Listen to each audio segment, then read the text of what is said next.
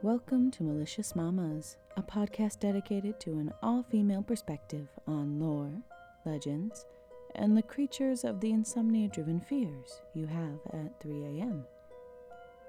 I am your host, Nikki Mandiola. This week, we're venturing back into the world of ancient Egypt. I've always loved the tales from this period of history, and I have read one too many books of fiction set here. So, I believe it's only natural to incorporate the many female goddesses ancient Egypt has to offer into our show. Stay tuned for a tale of cats, festivals, and feasts of drunkenness. Without further ado, let's get down to the business. This week's topic is Bastet.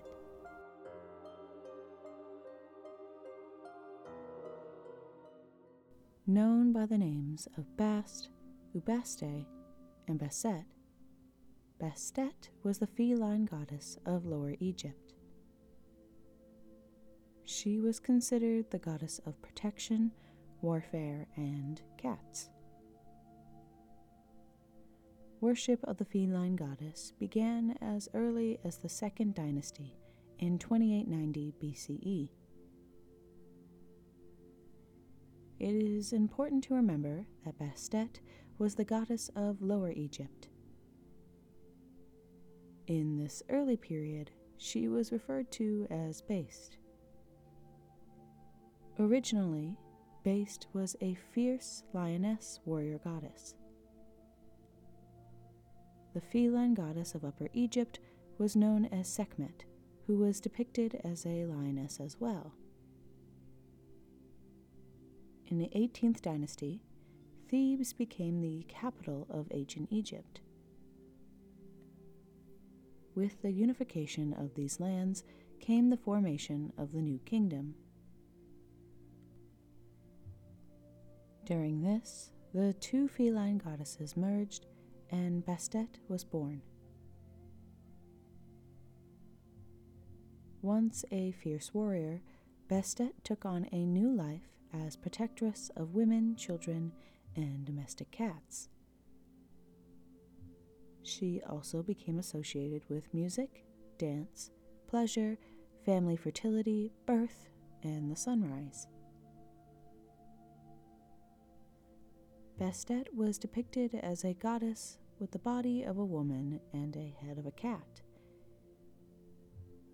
In these images, she was often found holding a musical rattle called a sistrum. Although she was linked with cats rather than lionesses in her new form, Bastet didn't lose her fierce quality, and her name translated to devourer. Knowing that, domestic cats were considered to be more tender and protective of their offspring, so Bastet was thought to have these qualities as well. Due to this, she was believed to be a good mother. Depictions of Bastet would sometimes feature a litter of kittens by her feet. From this, women desiring children would wear an amulet of Bastet featuring a number of kittens associated with the number of children they would like to have.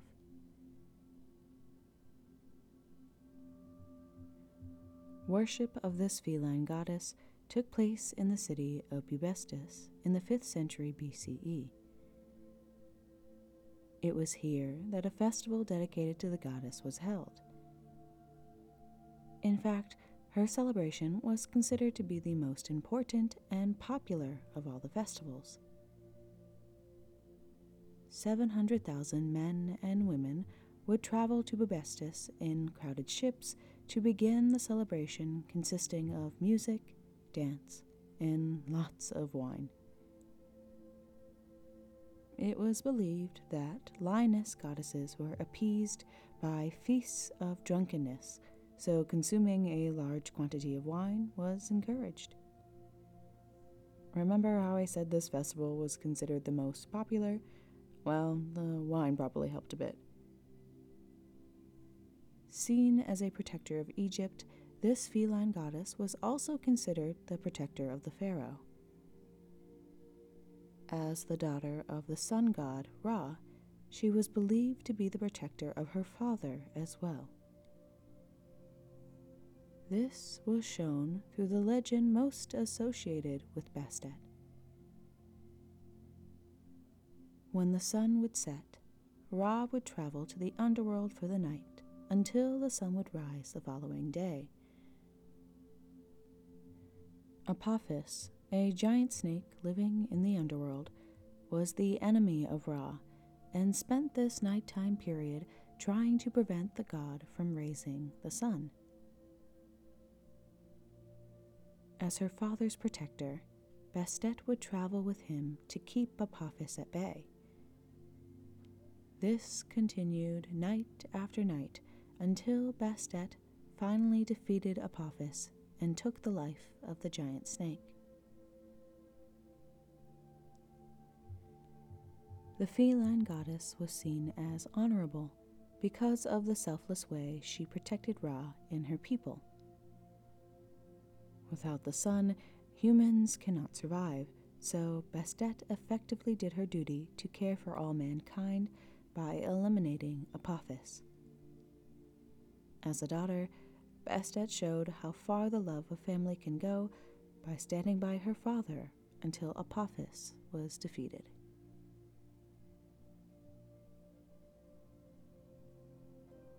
On that note, let's conclude this episode. If you have any suggestions on mamas you'd like me to cover or a spooky tale to share, please send an email to maliciousmamas@gmail.com. If you're looking for more mamas in your life, follow Malicious Mamas on both Instagram and Twitter. Also, if you could rate, comment, and subscribe to Malicious Mamas on your favorite podcast app, it would really help to get the show out there, and I would greatly appreciate the feedback. Until next time, keep it real, mamas.